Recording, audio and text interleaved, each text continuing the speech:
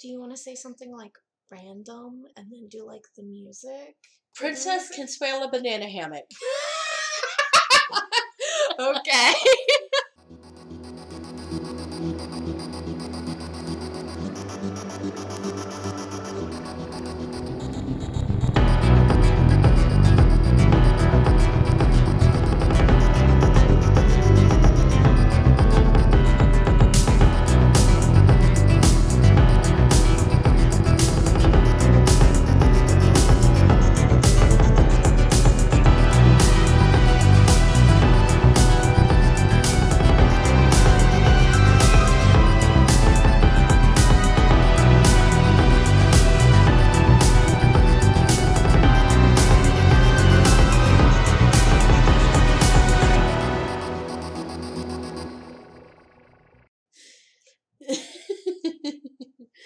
Hi everyone, I'm Micah, I'm Missy.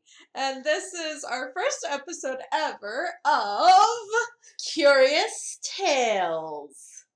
It's a Dark History podcast, which is really just a fancy way of saying Whatever pops into our head. yeah, really. Our first episode's on Typhoid Mary, and I really thought that I was being original, because I was like, oh, epidemic, typhoid Mary, but then when I started doing all of this research, I was How like... did you think you were being original? We're in the middle of a pandemic. I just thought I was being original, and then I turned out like everybody and their 12 cousins decided to do Typhoid Mary around the same time. As a podcast or as like... It's a podcast, a YouTube video, and all of this other stuff. I Whatever. really have to say, at least there was a lot of information out there. I really have to shout it out to this one girl because I started doing my research and then went, I don't have that, I don't have that, I don't have that. I mean, this girl was thorough. So basically she kind of was like, here, I did all of this, and then you're like, where'd you find that source? And then you're like, oh, I'm finding all your sources, and you like helped me immensely. Yes, so she did. She helped me immensely. So you guys can just like click off of this video and Please go don't. and go click on her video. Her name, And we're a podcast, not a video. whatever.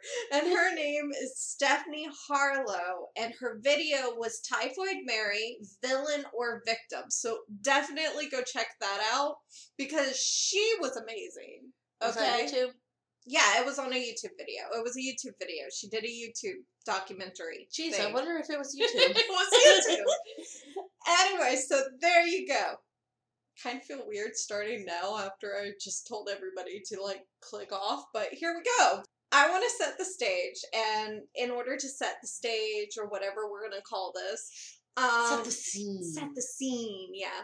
I wanted to talk about two things because this is the 1900s, and I had to figure out what we knew of typhoid, which really in the 1900s wasn't that much. It was difficult to determine the cause of plagues and infection diseases in early history. I mean, like they were just barely discovering germs. Yeah, I mean, they don't even have a vaccine until 1911. During this time, there is not a vaccine created until Mary is, well, I don't want to give it away, but it's not created yet. A doctor by the name of William Budd. Great name. I know, right? Budd. Bud. With two Ds.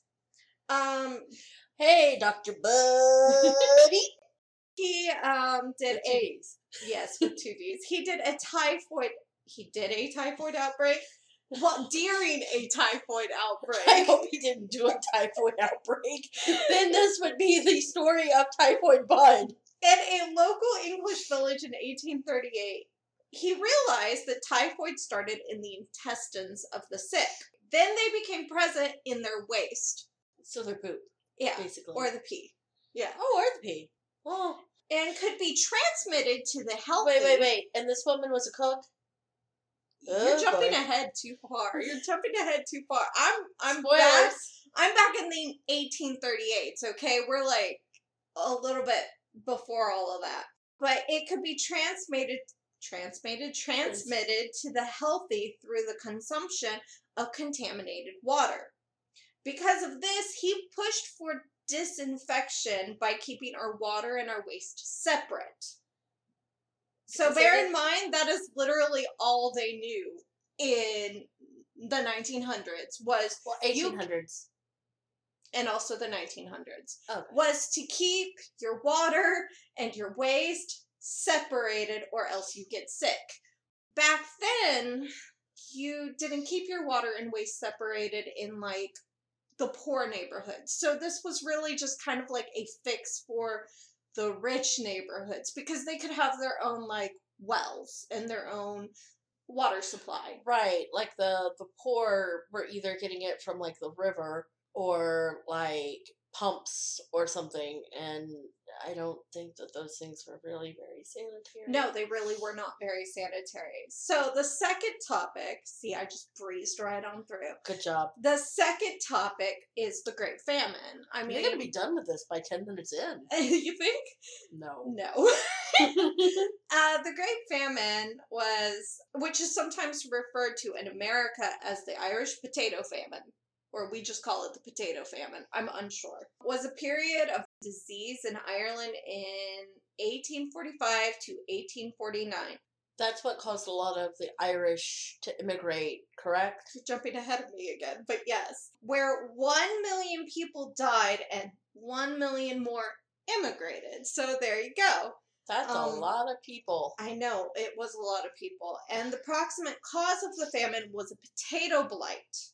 And I had to look up blight because I was like, yeah, I've heard potato blight, but I never know what a potato blight is. It's basically a diseased potato. It's a fungus that destroys the crops. It's yeah, a fungus. It's basically a diseased potato. Yeah, but I didn't know what kind of disease. So I was like, oh, a fungus. Oh, kind of like the zombie cicadas. That's a fungus that controls them, and it's the whole thing. Is that a thing going on now? That is a thing going on now. 2020 is weird. I know, right? They do this little mating dance that is like makes them. They're like all males, but it makes another male come, and then it infects another because they think it's a female. Well, it's a whole thing. Anyway, go on. I'm sorry. Back to a potato blight. The Irish during this time were desperate to escape the famine and came to America looking for new opportunities, but would only find hardships waiting for them. The Irish often had no money when they came to America, so they settled in the first cities that they landed in. New York. Came to. Yes, New York City, Philadelphia, and Baltimore by 1950 made up a quarter of their population. 1850, not 1950. Thank you for catching me on that. Yeah, because I didn't think we were into the 1950s. No, not yet. But I mean, yeah, Irish. They're everywhere at this point. They crowded into homes, living in tiny cramped spaces, and lack of sewage and running water made diseases spread, such as typhoid fever. In an Irish sorry. You okay there? If an Irish... Don't make fun of me. If an Irish family moved in, their neighbors would quickly move out, and the Irish were thought to be dirty and diseased, which might come in later on just to let you guys know, but just keep that in mind, you know? They're thought to be dirty and diseased when really they're not. It's just sort of like a prejudice. I know there was a lot of prejudice to the Irish when they first came. Yes. And it was hard for them to find jobs. There were signs that, like, Irish need not apply. Well, things like that. Check that off the list. But you're doing good. You're doing great. You're making this easier for me. I'm helping! It should also be noted that there was a huge increase of typhoid fever cases in New York City in 1847 that was associated with a mass influx of immigrants from Ireland. Don't you like my special word? Influx? Influx, yes. Can you imagine 1 million people just showing up? Just show up.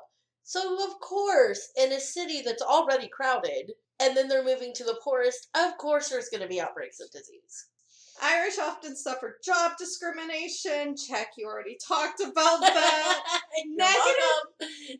Well, they got jobs because nobody else would want them. They worked as coal miners, built railroads and canals. The women took maid work or low-paying jobs. Negative feelings towards the Irish were often made worse by disagreements about religion. You know, the age-old maybe not so much the age-old fight At least between the 500-600-year-old fight. Protestants and Catholics, because Mhm. most of America were Protestant.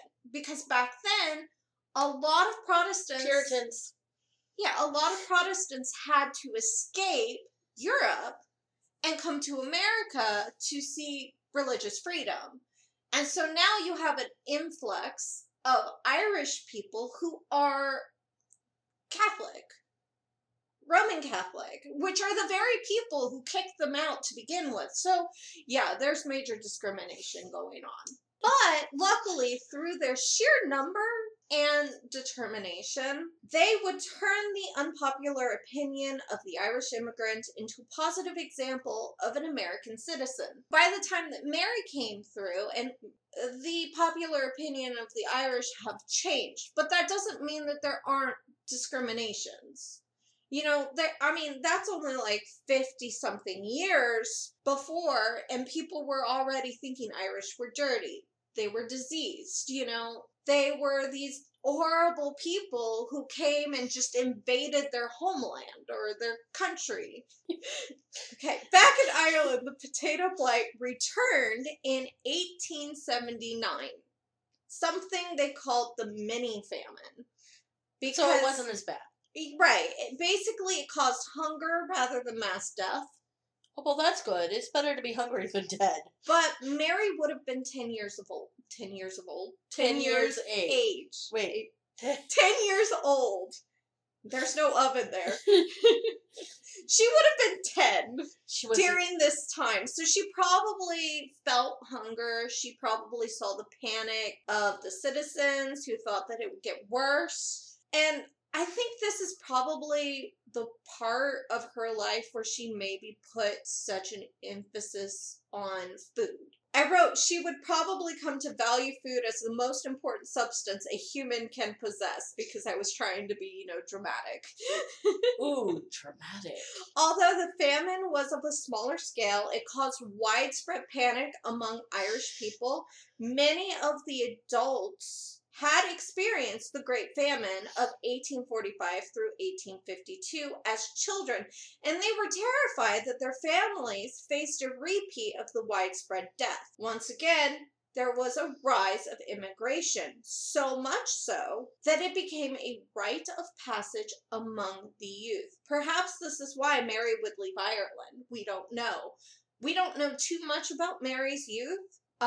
There's very little that she talked about. She was a very private person. But we do know that she was born September 23rd, 1869 in Cookstown, Ireland. Oh, that's ironic. I know. Cookstown, Ireland. Because she's going to be a cook later on. Yeah, and her full name was Mary Mallon, not Mary Typhoid. She would gain that name later. Well, yeah, And there was a possibility that she was born with typhoid because maybe her mother was infected during pregnancy. You know how COVID right now, we're hearing some of the parents, the moms. There have been babies born with it. Yeah, that had COVID, gave birth, and now their babies are born with it. So, we could Not to alarm anyone. Yeah, we could have our next COVID Karen out there. Wait. COVID Kelly out there. COVID Cody out there.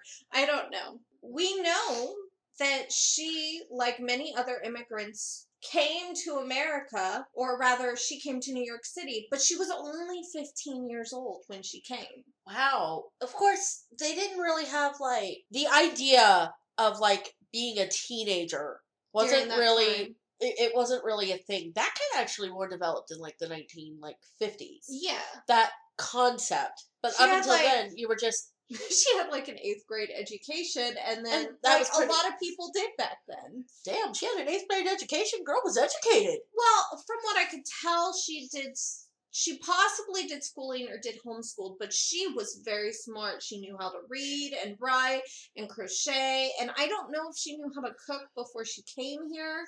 But she was a bit of a perfectionist when it came to cooking. She's young, she's able-bodied, she can send money back home to her parents. Yeah. If they're still alive. So she came to New York around 1884. We're not actually sure the date, or at least I couldn't find the date. And she lived with her aunt and uncle for a short time and worked as a maid. But unfortunately, her aunt and uncle would die, and she would be alone trying to make a life for herself in the big city. I don't actually know how her aunt and uncle died. It's not really recorded or written anywhere as to how it died. I just thought it was kind of interesting, that she comes into New York and then shortly after her. Maybe they died of typhoid. See, that's what I was thinking. But I don't want to say it if it's not true. Could they have been her first victim? See, I don't know. I'm sorry. Our story actually starts in August of 1906, and it's not with Mary. Our story starts with Charles Henry Warren, a healthy high society banker. The heck that? He's a banker for the wealthy in New York City. He was president of the Lincoln Bank in Manhattan and a personal banker to the Vanderbilt family. Ooh, those were big names back in the day, the Vanderbilts. I have no idea, so I'm assuming they were. They were really big. Okay. Really big. Maybe we'll do them. They do actually still exist. Do they? Yeah, the Vanderbilts. Oh. Or offshoots. Shout out to the Vanderbilt family.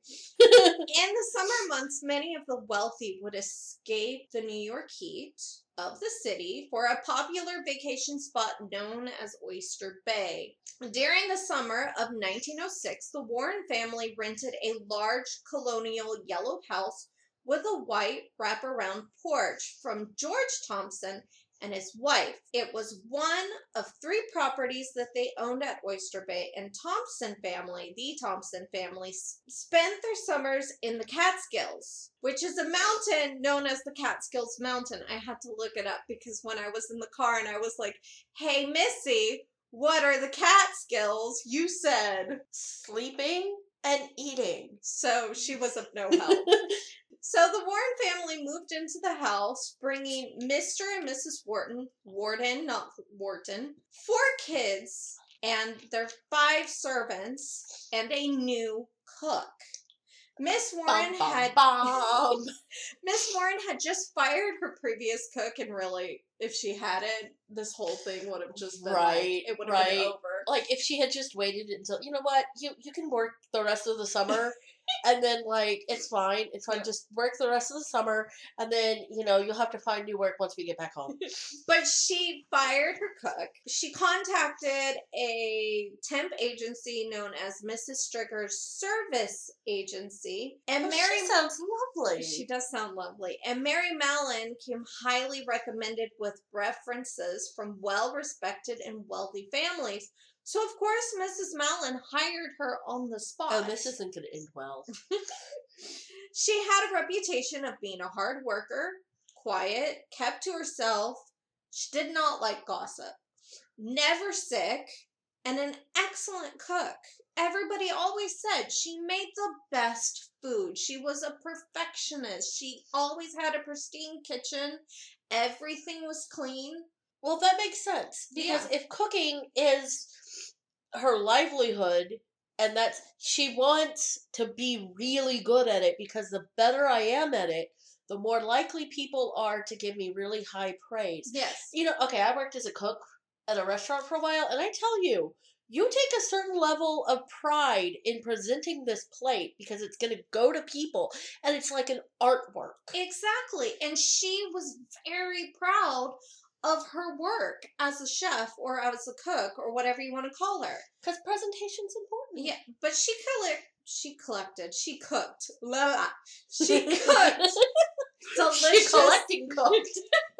She cooked delicious roasts, stews, cakes, and puddings. She was very proud of her ice cream. That year... Hey, that's not easy to make. I know. You have to, hand churn that back then. And you don't even really... You have to, eat it quickly because, you have, an ice boxes. Yeah, but, it wouldn't keep for long. Yeah. That year... Blah, blah. Blah, blah, blah, blah, blah, Sorry. blah, blah, blah. That year, the orchard on Oyster Bay grew peaches that were the best seen in years, and the farmer was so proud of them. Mary managed to get her hands on a few of them for the Warren family and the servants as a special summer treat. Ooh, the peaches.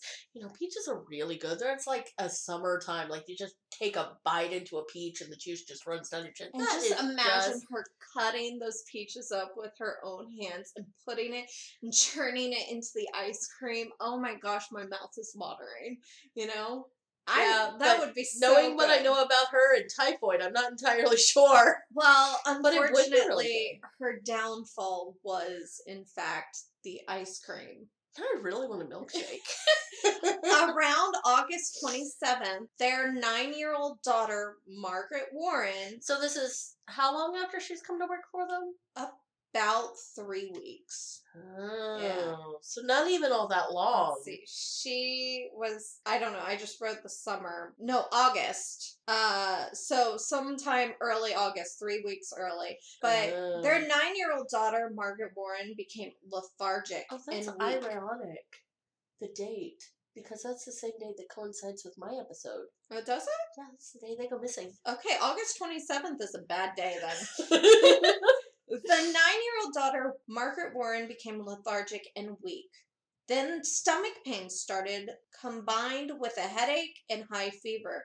Now, Mrs. Warren wasn't too worried about it. She honestly thought it was like a little bit of a summer bug. Just like... it's kids get sick. Yeah, exactly. The days would pass and she got worse with bouts of diarrhea and a rash on her abdomen. That's the word. She became delirious. Okay, look what I wrote. Where is it? She became delicious. Oh wow, not delicious. No. Okay, she became delirious. So not delicious. Not delicious. And so the Warrens finally called a doctor. While the doctor was on his way there, Mary Mallon, in the days to come, would roll up her sleeves and actually jump in there to help tend to the sick and the ill. When the doctor finally got there... That's the least you can do. Yeah. The doctor diagnosed Margaret with typhoid fever.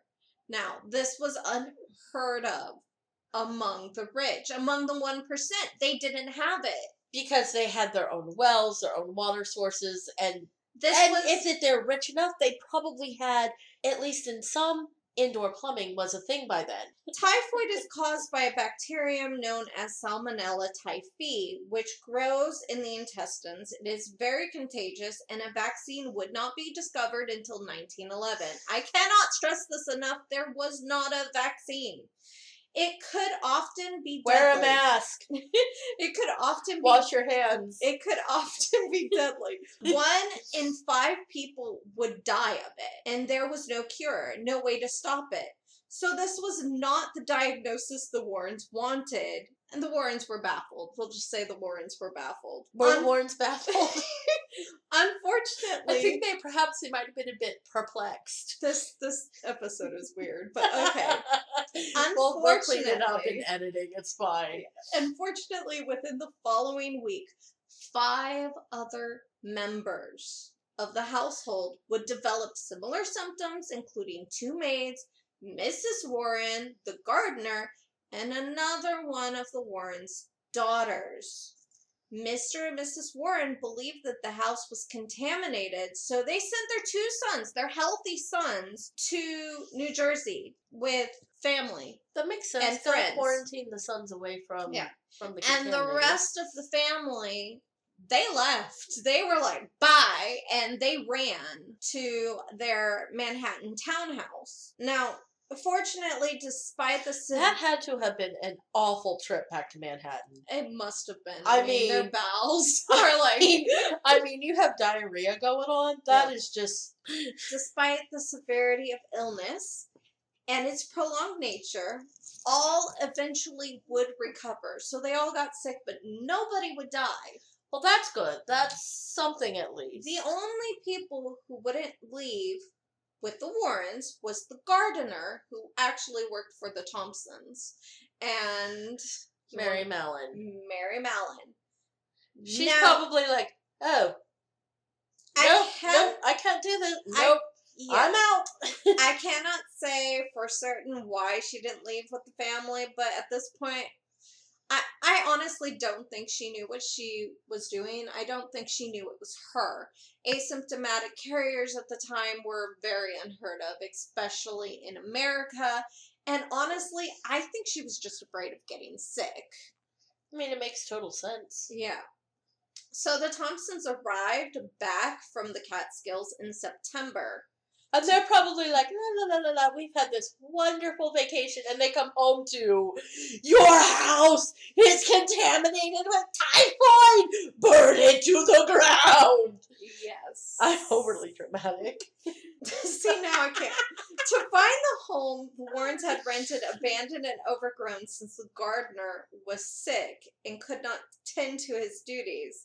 So it basically looked like an abandoned house. Or a haunted house. Meanwhile, the poor gardener's over there in the gardener shack being like, oh, God, I feel like shit. The event actually made headline news in the New York Times. Oh, no, that's not going to help publicity for their houses now, is it? Gossip and news articles were blaming the house, saying that the water had been contaminated. And the Thompsons... Poor Thompsons grew concerned with the bad publicity, worrying that it would be impossible to rent. This was a house they rented every year, to the rich people.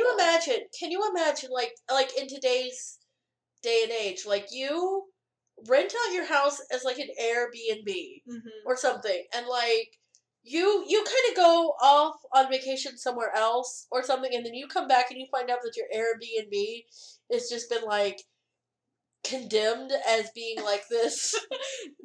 Man, it was not like, easy and for that the is like a huge chunk of your income. Yeah, so safe to say the town condemned.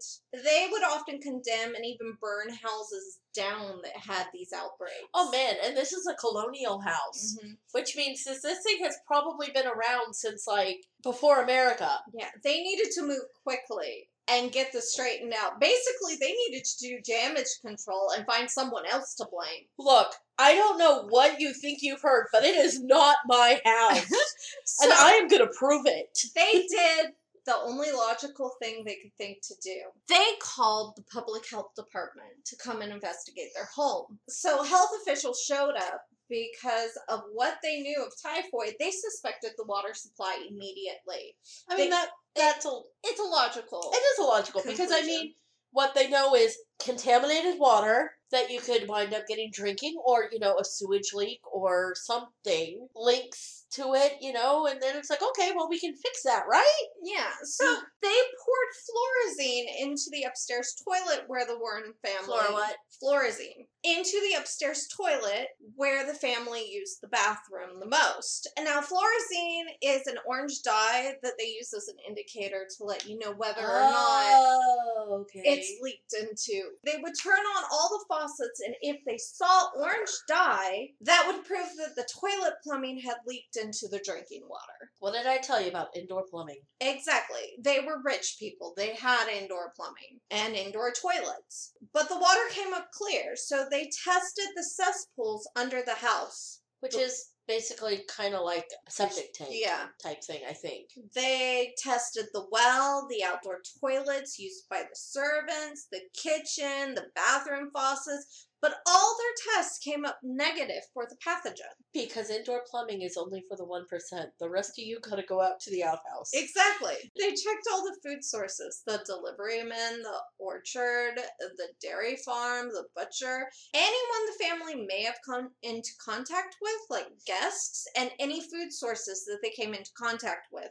But all the food tests came up negative, and no one in Oyster Bay got sick. So then, whatever it was something within that house, but it was not the water. I wonder what it could have been. Well, we know today, but they were still right. It out. They're like... Because a definite source could not be located, and the Warrens were improving at home, the health department wrote the incident off as a fluke and closed the case. Okay, to be fair, the kid could have gone somewhere and played on some water or something that was contaminated, maybe brought back something. It seems unlikely, but I mean, if it had just been the one child, Yeah. I don't know. I mean, the different servants, the gardener, the mom, another sibling getting sick. No, it's not just a random kid playing in a dirty pool. Now, when the health department wrote the incident off as a fluke, the Thompsons hated this. It did not sit well with them, and it didn't stop the rumors or save their house's reputation. Well, yeah, can you imagine? This is part of their livelihood. And suddenly it's like, well, we can't find out why these people got sick. And then they're like, well, now nobody's going to want to stay in this house. The townspeople wouldn't step anywhere near the house, and they avoided the Thompsons. Like, they had the plague. Like, they were infectious. Because who knows, maybe they were asymptomatic characters. Asymptomatic carriers. As well. Yeah. In a last-ditch effort to save their reputation, they reached out to a specialist, Dr. George Soper, who, by the way, is, like, my favorite person ever in the story. I mean, the man does not give up. You gotta appreciate a guy who has tenacity and doesn't give up. Dr. George Soper was a sanitary engineer who had a talent for finding the root of a contagion.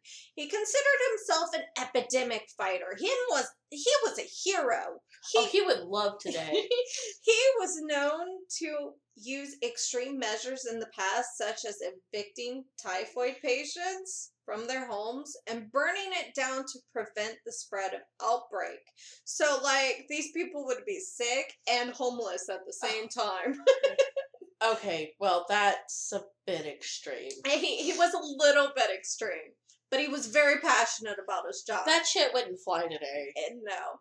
His job as a sanitary engineer, which was created by the government, was to reduce the impact of disease in the population. Sanitary engineers helped create sewer systems and water systems that would help keep their water safe. Due to these safety measures, typhoid outbreaks had been reduced by 67%. It is interesting to think that by taking certain safety measures, that you can reduce the initial outbreak that drastically.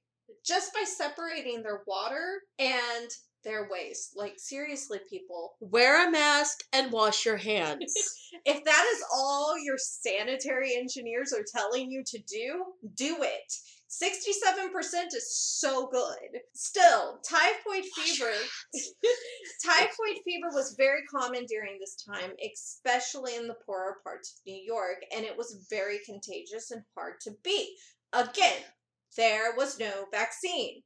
Around this time, New York had around 3,467 cases, resulting in 639 deaths.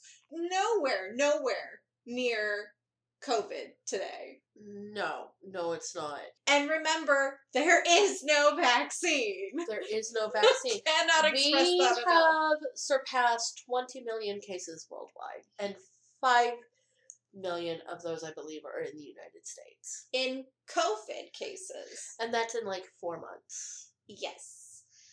Again, there was no vaccine, and that would not be found 5 more years. Russia claims that they have a vaccine. Of COVID, not typhoid. Yeah, of COVID, not typhoid. So Soper, though it wasn't a major outbreak like he'd been used to, he was lured in by the mystery. Remember, it made the headlines, the New York Times headlines. It read, 5 ill in one household, where the journalist blamed the water supply for the outbreak. But Soper knew that this was not true because he had the health department's reports that contradicted the news articles. So the news is wrong in this. Basically, it was a mystery, and looking for a challenge. He wanted a challenge. George, I feel like this guy and Sherlock Holmes would have gotten along. Yeah.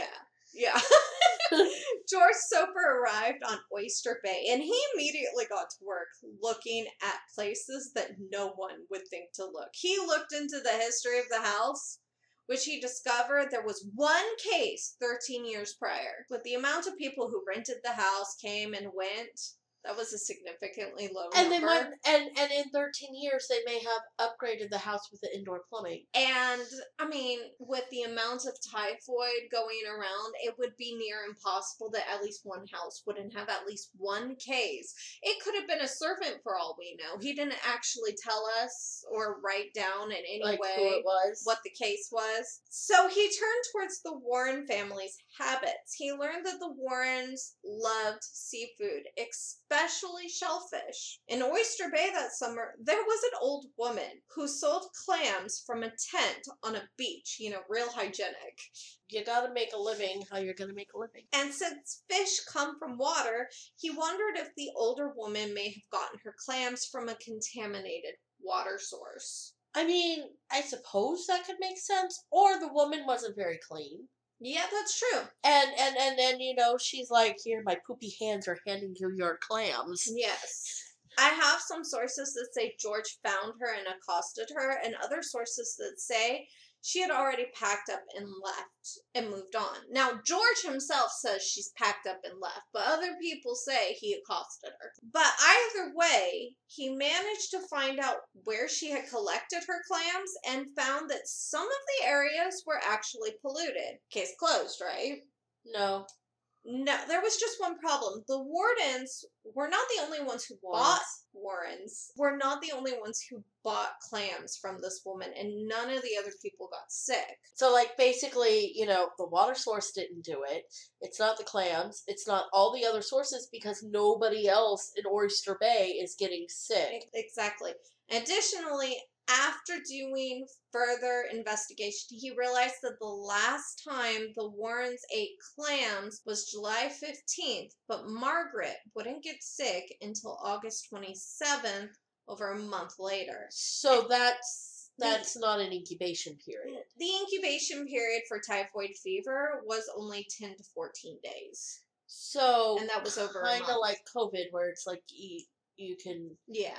There are a lot of similarities between what we know of COVID and what they knew of typhoid. Okay. Yeah. He turned to another theory that the disease had to have been carried in by someone. If that were the case, something in their lifestyle had to have changed. He got his answer when he went to the city to speak to the Warrens. Oh, yes. I fired my cook and I hired a new one. The Warrens claimed that everyone had been together the whole summer. No family member or staff had left the house and then returned, except the cook. Stoper wrote in the Military Surgeon in 1919, it was found that the family had changed cooks on August 4th, about 3 weeks before the epidemic broke out. Little was known about the new cook's history. She had been engaged at an employment bureau, which gave her a good recommendation. She remained in the family only a short time, leaving about 3 weeks after the outbreak of typhoid occurred. Her present whereabouts were unknown. The cook was described as an Irish woman about 40 years of age, intelligent, tall, heavy, single, non-communicative. She seemed to be in perfect health. She was not known ever to have had an attack of typhoid.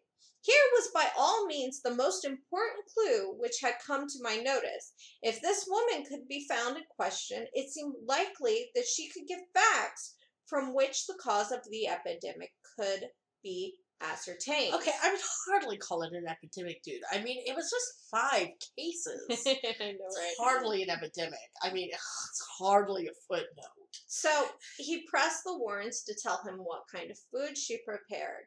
It seemed that if everything was cooked over a stove, then the virus would have been killed off by the heat. But then they told him about the ice cream, the cold, uncooked ice cream, and the peaches that were cut up by Mary's own hands. Could have been the very clue the Stoper had been looking for. He believed Mary had been in the middle of preparing ice cream when she stopped to use the bathroom and either forgot to wash her hands or didn't wash them thoroughly enough. Should have deep fried the ice cream. Now, I will say that if you have this virus and it's constantly on you, sometimes washing your hands thoroughly enough, you have to get under your fingernails. You know that, right? Get under your fingernails, people. Yeah, keep your fingernails clean. Yeah. So he began. Wash your hands. So he began his search for the cook. All he knew was the temp agency and her name, so he started with Mrs. Strickers. The temp agency was able to get Mary's past work history with the agency. Now, this is possibly not her full work history, as she could have worked for other temp agencies in the city, gotten jobs by word of mouth, plus she'd also been known to be poached from one job to another. She would They poached the cook. poached as in other They people stole would steal her. her. Yeah, Not, but it's not an egg. beautiful wording. They poached the cook from the other family. Beautiful wording. She would be poached by other influential families that would come over to where she was working. They would like her food and go, "Hey, come work for us. I'll pay you more." So of course she said yes. Duh! I mean, if you're gonna get paid, it's like, yes, I really like this job. This family's so good to me. Oh, you're gonna pay me how much more extra? Bye! I mean, hello? The owner of the agency gave Dr. Soper a list of names. While it wasn't a complete list, it was a start, and he traveled around the city to each home and interviewed each household. Oh, she was just such a wonderful woman. She just kept to herself. She was polite. She made delicious food. All I have to say is, how much is this family paying him? Because he went around to each family. Are they even paying him at this point? I don't know. Anyway, so Dr. Stoper wrote in the bulletin in 1939, "I found some of the places where Mary Mellon had worked and asked if anything unusual had happened there. I would like to describe at length what I learned, but it would take too long. I uncovered a series of 7 household epidemics. They were alike in the unexpectedness with which the cases occurred, the complete ignorance of the source, the apprehension as to who would be next, the suffering of the patients, the disruption of the household arrangements, the general bewilderment. The cook, of course, had never been suspected as the case of any of these epidemics." That makes sense. I mean, why would you suspect the cook? You're going to suspect the chambermaid. Now, they're the ones emptying the chamber pots. Yes. Oh, wait. Now, Dr. Stoper knew that such a thing as healthy carriers, what we would call asymptomatic today, was a possibility as he followed the findings of a Dr. Robert Koch, where Koch published a paper on the discovery of healthy carriers in Europe in 1902, and he actually got a Nobel Peace Prize. Okay, so this is only about 4 years. Yes. So they've only known about the concept of a healthy carrier, someone who shows no symptoms but has the disease. Yes, it's actually like 5 years because it's 1907. Oh, it's 1907 now? I'm sorry, I thought it was still 1906. He found out in 1902. Okay, so yeah, 5 years. In Europe, he published a paper on the discovery of health carriers in Europe in 1902 and actually got a Nobel Peace Prize for his discovery in 1905. But it was practically unheard of in America. And Soper thought he had hit the jackpot. God. Okay, so let me. So I can see this guy thinking, okay, so here we have this woman. I'm gonna get my own Nobel Prize. He was gonna be the first to discover a healthy carrier in America. I mean, he was pumped. I'm gonna be famous. I'm gonna be like this other guy. I'm gonna get a Nobel Peace Prize. Safe to say he was determined to find her. Did he ever get a Nobel Peace Prize? I did not look that up, so I have no idea. But it seemed that none of the households he'd interviewed knew much about her. Remember, she kept to herself. Right. They always sang her praises. They said she was quiet, a hard worker. She kept her kitchen in good condition. Excellent cook. I mean, everybody said the same thing about her. One of the households, J. Coleman Drayton, a healthy New York City attorney, would even express great gratitude of Mary Mullen, telling the story of when the entire house would come down with typhoid, except for him and their cook, Mary. He had actually built an immunity to the disease, having had it years earlier in the military. But Mary had told him she had never had the disease, and he was surprised and grateful when Mary once again rolled up her sleeves and began helping to care for the sick without any worry of her own well-being. He even paid her an extra $50 for trouble. Now, so wait, so what? I think I remember you saying somewhere in your research that at one point, like her wages could be like $40 to $45 a month. I don't remember, but that could be right. You said. Yeah. You look something up, or maybe it was a lot. She got so, paid a lot. So that's basically like she being paid an extra doubled. month's wages. Yeah. So, and I couldn't find anything on whether or not he got a Nobel Prize. I have no idea. But in my mind, Mary did this twice that we know of, and once here with the Drayton family, and later again with the Warren family, where she would roll her sleeves up and help the family members. But did the Warrens give her extra money? Whereas I'm not actually sure if the Warrens did pay extra. It does raise a question of motive for me, that if Mary did this with all the families she worked for and she purposely got people sick, if she somehow knew she was the cause. I mean, you would have to think cause and effect of, I come to work for these people and suddenly they're all getting typhoid. Like the first time it's like, okay, it's a fluke. But the second and the third, and how many was it, 7 or 8 families that have gotten typhoid? This would have been her 7th family that we know of. So that you would have to think either you have the worst possible luck, and it's just like typhoid follows me around and I don't know why. I mean, I don't imagine that she really knew. Yeah, but is it possible that she was doing it for a pay raise and then moving on to another house after she got paid, after she got her money? Like, could she be infecting these families on purpose? That would put a very sinister twist on that. Yes. That would be like almost like a person who poisons their family members and kills them with arsenic for like insurance money, for like a payout, like there's a financial motive.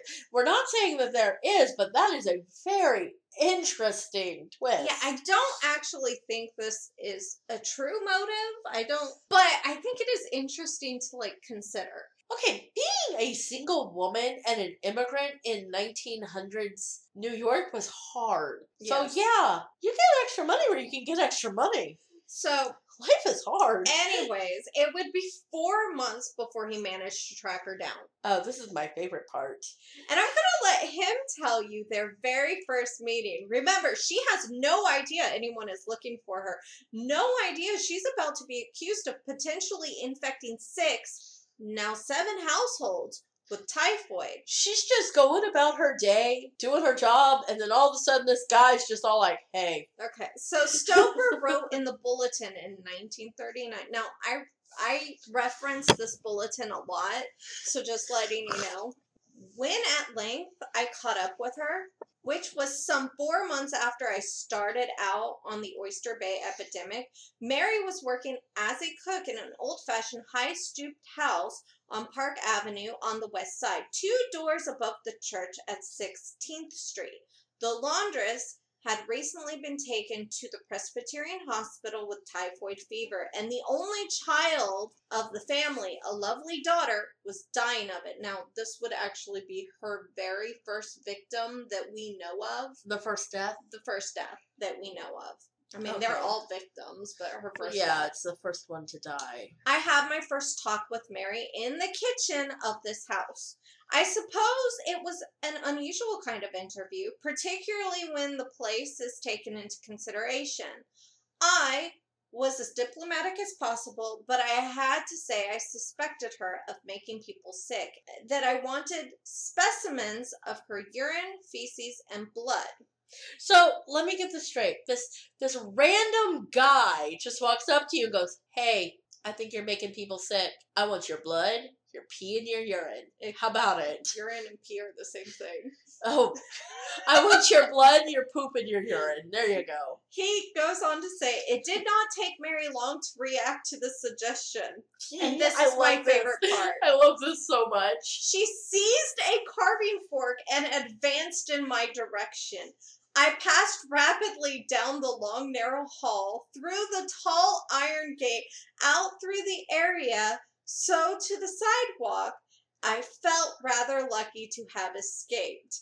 I confessed to myself that I had made a bad start. Apparently, Mary did not understand that I wanted to help her. It mattered not that I told her if she would answer my questions and give me the specimens, I would see that she got medical attention in case that was called for, and without any cost to her. I don't know you from the Virgin Mary. What do you think I'm gonna go giving you around my specimens? Get out of here! She attacked him with a carving fork. I love this so much. Get out of here! I ain't gonna give you nothing. So here was a man. Sorry for the bad Irish accent, guys. So here was a man Mary had never met before, saying a lot of strange medical words that she did not understand. I mean, okay, and trying to get her urine and her feces for testing. I do not applaud this man's tact. It was horrible. I mean, okay, think about it. You're just doing your job, and all of a sudden this guy comes in and starts mansplaining things to you. He was essentially telling her, you're dirty. You don't wash your hands. I want you to get tested to prove I'm right. Because and she's like, I'm not even sick. I've never been sick a day in my life, not from typhoid anyway. And even if it did come out positive, the asymptomatic, if healthy carriers were such an unknown thing, a poor Irish immigrant is really not going to have any concept of this at all. This guy is an idiot. Because your career means little to me, and your livelihood means little to me when I can get a book deal. No, oh my gosh, yes. Because, dude, okay, look. Just work with me here, okay? Let me study you, and I'll get a Nobel Prize. What do I get out of it? You get a bungalow and a dog. If it came out that Mary was making people sick with typhoid, then she would never work again. They burned houses down, shunned people for these diseases. Imagine what they would do to her if the public found out. And it was only a matter of time since New York Times had already covered the incident at Oyster Bay. And isn't the cook, like, kind of, as far as servants go, high up, the top of the food chain? Yes. I mean, like, she's already, like, what, at this point, she's, like, in her mid-30s to 40s? She's in her mid-30s. Like, that's not a spring chicken in the 1900s. I'd say she's, like, 37, I think. Okay, in that time, and with the health and things, that she's not old, but she's not young by their day standards. Exactly. And, I mean, she's obviously, at this point, been in this country about 20 or so years, give or take. Yep. And she's worked her way up. There's a certain level of pride in that. Exactly. But then on the other hand, Dr. Stoper isn't some stranger off the street here. He's a medical professional who is investigating a current outbreak for the household Mary is currently working for. His job is to find where the typhoid is coming from, and he's asking her for samples. So, of course, the natural reaction one has is to attack him with a fork. But did anybody tell her that this guy wanted to talk to her? That's what I want to know. Because I mean, he wasn't in the house for no reason. And he's a medical... He could have been like, hey, I'm a medical professional. My job is to find typhoid. I'm going to need samples. No, but the question is, was he taking samples from other people, or did he just zero in on her? Either way, I think attacking him with a fork is a little extreme. It's a bit metal, but it is extreme. So, safe to say, both parties here did not react well. They acted bad. But bad first introduction. Stoper would not give up. He was going to make sure she saw the predicament she was in, if his theory was correct, and he would come back, only this time with backup, a former assistant named Dr. Bert Hobler. Hobler? Or Hubler. Hubler? I think it's Hubler. I love that name. Either way, Hobler or Hubler. Either way, that is a fantastic name. Hello, I am Dr. Hubler. Stoper requested the help of a friend of Mary's, August Breihoff. Now, we're going to hear from August Breihoff a couple more times. He was a 51-year-old retired police officer, so he was much older than Mary. She's 37, he's 51. But Mary spent her nights with him. So, speculation that he could have been a lover? There is speculation. But nothing like official. No, nothing official. But she often bring him dinner after work. Of course, some speculate the relationship, while others say Mary just took pity on him and even paid the rent on his dirty, cluttered room. But whatever the relationship, this much is known. Bryhoff was one of Mary's only friends. Okay, so that can have so she didn't have a lot of people in her life. No, she basically had Bryhoff. That's so sad. And that is it. And Bryhoff didn't have any other friends either. Mary was his only friend. So, whatever their relationship was, be it a romantic relationship or just a deep friendship, they were kind of all each other had. Yes. Now, so, Bryhoff he helped Stoper. He allowed Stoper and his friend to hang out at his place until Mary came that night. And Dr. Well, I mean, so I can imagine Dr. Stoper probably explained the situation to him, and it's like, hey, we want to help Mary. And I think he did. Yes. You know, I think his intentions were good. Yes. But his execution. But when Mary came up the stairs and she saw them, she was not the least bit happy to see them. Oh, I imagine not. And again, Stobler wrote in the bulletin. But she doesn't have any kitchen utensils this time, does she? No, she's literally walking home. Oh, good. Or walking to his house. But Stobler wrote in the bulletin in 1939, Mary was angry at the unexpected sight of me. I just love the way he writes. Although I recite some well-considered speeches committed to memory, so he thought about it before he talked to her. He's like, I gotta figure out what I'm gonna say to this woman because I do not want to be stabbed again.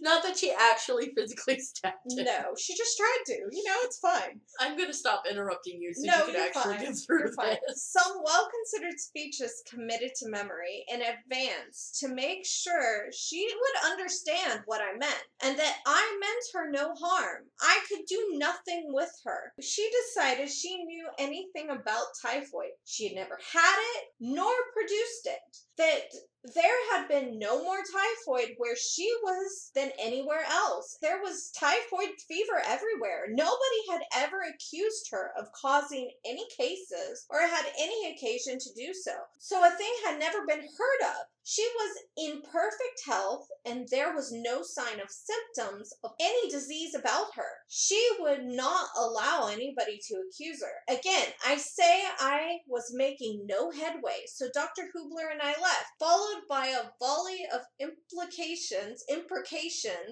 from the head of the stairs. Now, I had to look up imprecations because I didn't know what it meant. She cursed them at the top of the stairs. She is of the lower class, so even if she's working in an upper class environment, it does stand to reason to her from her upbringing, from the way she has lived, from the people associated in her neighborhood, that typhoid is just something that's there, something that's around. She may not even necessarily know 100%. It's just something that happens. She grew up in a place that had famine and disease, and nobody questioned where the disease it's how we came think from. about the flu. Right. It's the just flu it's something that you get. I mean, you can go somewhere and you get you touch something, you get a flu germ, and next thing you know, you have the flu. It's just she's not thinking it's me. So Stoper and his friend left. They really had no other choice. Hubler. And Stoper learned that Mary would soon be leaving the Bowen household, and he worried that if she left, Mary would be much harder to track down. It already took him 4 months. No, this is not going to go well. So he had to act quickly. He brought her case to the Commissioner Thomas Darlington's and Dr. Herman M. Biggs at the Office of New York City Health Department and recommended that Mary Mallon be taken into custody. Stoper said, I called Mary a living culture tube, a chronic typhoid germ producer. I said she was a little harsh. I know, right? I said she was a proven menace to the community, and it was impossible to deal with her in a reasonable and peaceful way. If the department meant to examine her, it must be prepared to use force and plenty of it. Well, to be fair, I mean, I'm not I saying think at this point Soper was angry. probably.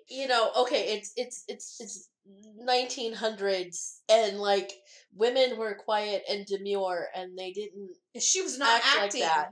No, and And the department actually agreed to this recommendation, stating that they would go about this in a peaceful way, but if that was not possible, they had no problem taking what they wanted by force. Enter Dr. S. Josephine Baker, who is like a big deal as far as medical history goes. She was like one of the first doctors. Yeah. Female doctors, right? Yes.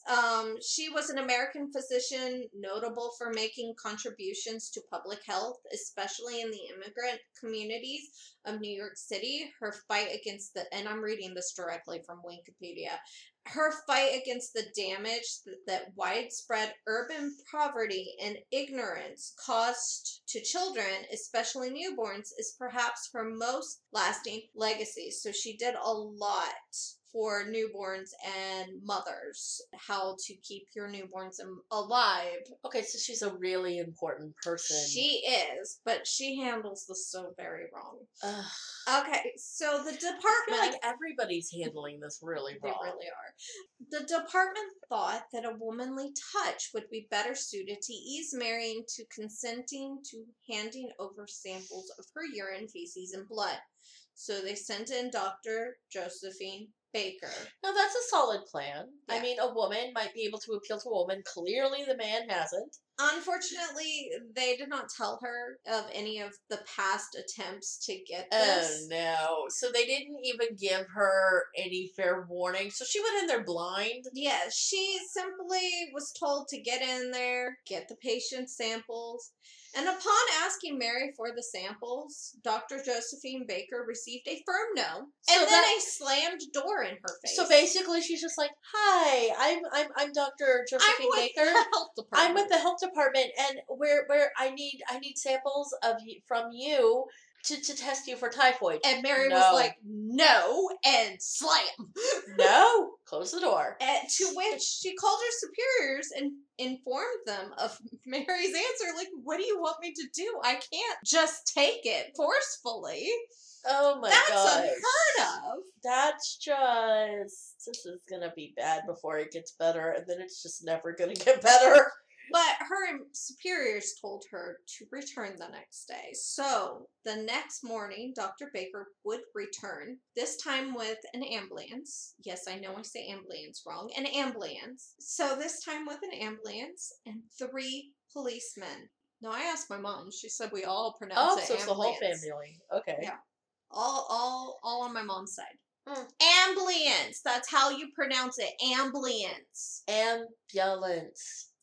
So she arrived the next morning, this time with an ambulance and 3 policemen. And I'm going to let Stober talk about what happened because he writes it better than I do. The next morning, a health department ambulance drew up quietly in the 16th Street beside the church with 3 policemen under Dr. Baker's orders. 2 of the policemen were carefully placed so as to prevent Mary from escaping, and 1 was taken by Dr. Baker with her to the front door. They rang the basement bell, and Mary opened the door before she saw who was there. Then she attempted to shut it, and the policeman chased her. Okay, I'm sorry. I'm just seeing this in like an old silent film in my head. So Mary ran back to the kitchen. She then suddenly disappeared. They chased after her and she was gone. Nowhere to be seen. On looking out the rear window, Dr. Baker noticed a chair that had been drawn up beside the high fence which separated the property of the adjoining. So basically, she grabbed this chair, moved it up to the fence, and then climbed over the fence to get away. So everybody went over to the neighboring house to try and check to see if she was hiding among the neighboring house, and they couldn't find find her anywhere. I'm seeing at this all. very comically in my head. And so they came back to the original house. I guess it was the Bowen house because she hadn't left yet. And they asked the servants, have you seen her? And the servants are all like, no, I haven't seen her. And she calls her superiors and she's like, I don't know what you want me to do. Lost her. She's gone. And they go, do not come home. Do not come back without Miss Mary Mallon. Do not fail in your mission. Failure is not an option. So they looked for another 2 hours. Oh boy. I mean, if she jumped over a fence, she could be gone. Dr. Baker then went out into the street and found another policeman, and the search was renewed. The hunt was about to be given up when a bit of blue fabric was seen caught in the door of an outside closet in the rear of the second house. Ash cans were piled against the door. When these were removed, there was Mary. So they found her. They had to open a door. And there she was. And the only reason they found her that her dress was literally... Yeah, the only reason they found her was because a little police officer saw a piece of cloth sticking out. No. So guys, if you're hiding, make sure your hair and your clothes are safely tucked in and not sticking out of the door. Seriously.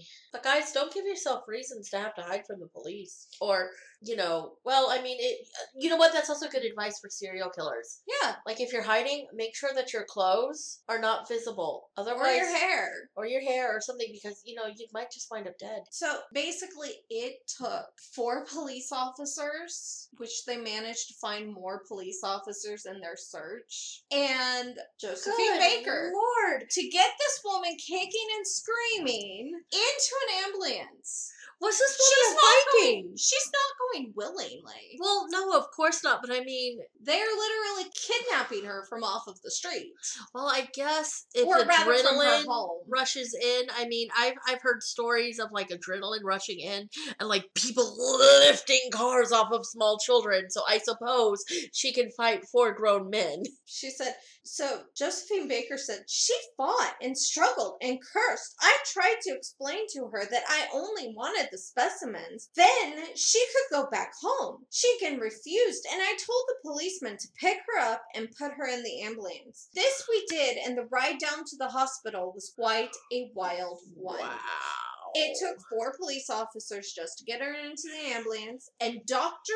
Josephine Baker had to literally sit on Mary Mallon's chest the entire ride to the hospital to prevent her from escaping. She said it was like being in a cage with an angry lion. Well, I mean, she's got to be terrified at this point. Oh, she yeah. still doesn't really believe that she's the source and anything. now she's been kidnapped. These people are manhandling her and shoving her into an ambulance. She's terrified. For all they know, they could be taking her to the loony bin. And the 1900 loony bin was not a good place to be. What gets worse? Okay. Mary was admitted on March 20th, 1907 to Willard Park Hospital, the detention hospital of the health department, located on East 16th Street along the East River. It was a facility specifically designed to house patients with infectious diseases. It was also a teaching hospital where students would come and learn of infectious diseases and how to treat them. Mary was placed in an isolation ward, stripped of her clothes, and they took her clothes? And given a white bathrobe. She was not allowed to make a phone call or contact anyone. She was not told how long she would be there or even what they planned to do with her. She was essentially trapped there, poked and prodded by students and doctors day and night. The New York American, a paper, published a piece on April 2nd, claiming to have an informant on the Board of Health that headlined Human Typhoid Germ. Now, at this point, they had not published her name, only said that there were millions of typhoid germs in her body, and that the doctors... But wait, they don't know that for sure that there are millions of typhoid germs, because up until They actually get her at the hospital. They haven't been able to test her. It is all just a theory. Yes, millions of typhoid germs in her body, and the doctors were at a loss as what to do about it. The reporter also stated that she was a prisoner and that she was being closely guarded because of her constant attempts to escape. Now, it may have been a bit of an exaggeration, as I can't find any evidence that she made any attempts to escape once she was in their custody. The reporter was probably referencing to her escape attempt prior to arriving at the hospital. But if you also think about news headlines of the day, and even today. But safe to say, he made it sound like she had this typhoid, like she fever, was just super germ, and she was trying to escape the hospital so she could infect the city. She's like a Batman supervillain. Typhoid Mary, and I'm going to infect the city. So she has been brought to the hospital against her will. She's not given them consent at all to do anything that they are doing. And she's scared, unsure as to what's happening. I mean, it just must be horrifying for her. Both Josephine Baker and George Stoper would later go on to say, if she would have cooperated, none of this would have happened, and she would have gone on to live a normal and free life. Essentially, she did this to herself. If she had not so bluntly refused them, cursed at them, attacked them with kitchen utensils, or run and hid from them, then she could have continued her life, but Mary would not go on to live a life. It's kind of like victim blaming. If you had not done this, I would not have held you prisoner and attacked you and taken your pieces. If you hadn't worn that dress that night, I wouldn't, Yes, that thing. Now, I find it interesting and a little psychological. I can't help but wonder what led her to have such a distrust of authority. I don't know if it was this moment right here of Dr. Stoper coming in and saying these things, because he clearly handled it wrong. And then they are literally harassing her and going after her, and now they have like... But her very first interaction with him, with the fort, with the carving fort... Yeah, immediately. Was immediate. So it makes me wonder, did something happen? And I know you can't answer that because we don't know. Yeah. So that's just an interesting little... Yeah, I often wondered what her past was like to make her immediately go, I'm going to attack this man with a carving fork, you know? And I mean, she's unmarried. Exactly. So that also leads to, was it a distrust of men in general? It could have been. We don't know. Hi, so it's Micah from the future. I am editing, and I'm realizing that this video is going to be way too long, so I think this is a good place for us to leave off. If you like it, go ahead and tell us about it. You can reach us on Facebook and Instagram. Yeah, you can reach us on Twitter too. Alright, so next time in part 2, we will watch what happens to Mary after she's quarantined for 3 years. You guys thought our quarantine was bad. Alright, so we'll be back with that later on. Look for part 2. Bye!